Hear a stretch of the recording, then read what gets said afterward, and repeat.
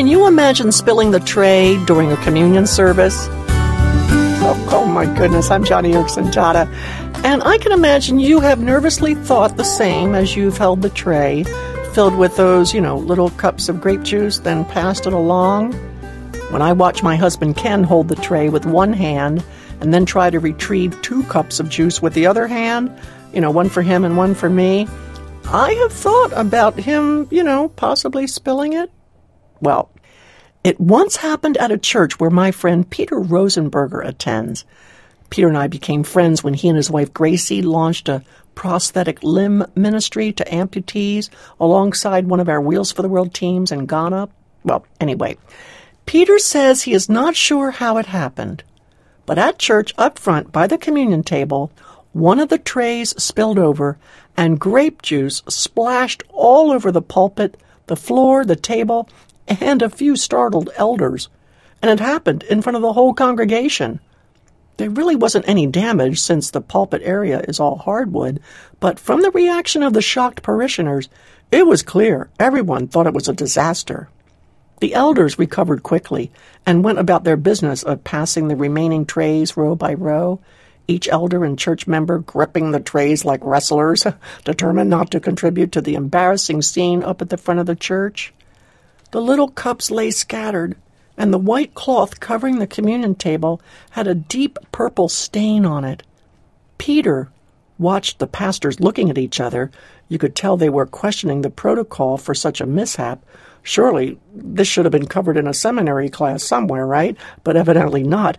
Well, Peter was watching all this from his seat in the pew when suddenly something happened inside him that pushed him out of his seat. He stepped into the aisle and walked quickly up to the platform. He bent down and started picking up cups.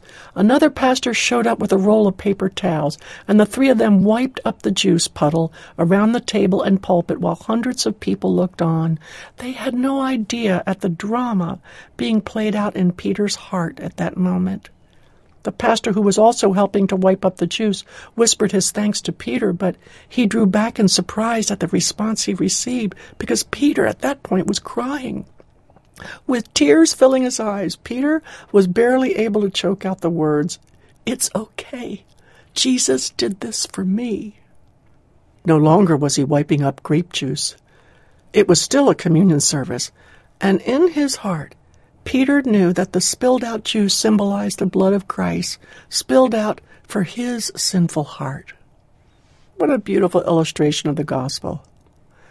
Peter told the pastors he hoped they might never wash the cloth covering the table. He wanted to see the stain for the rest of his life, as a reminder of the good news that someone else paid the debt that he could never pay.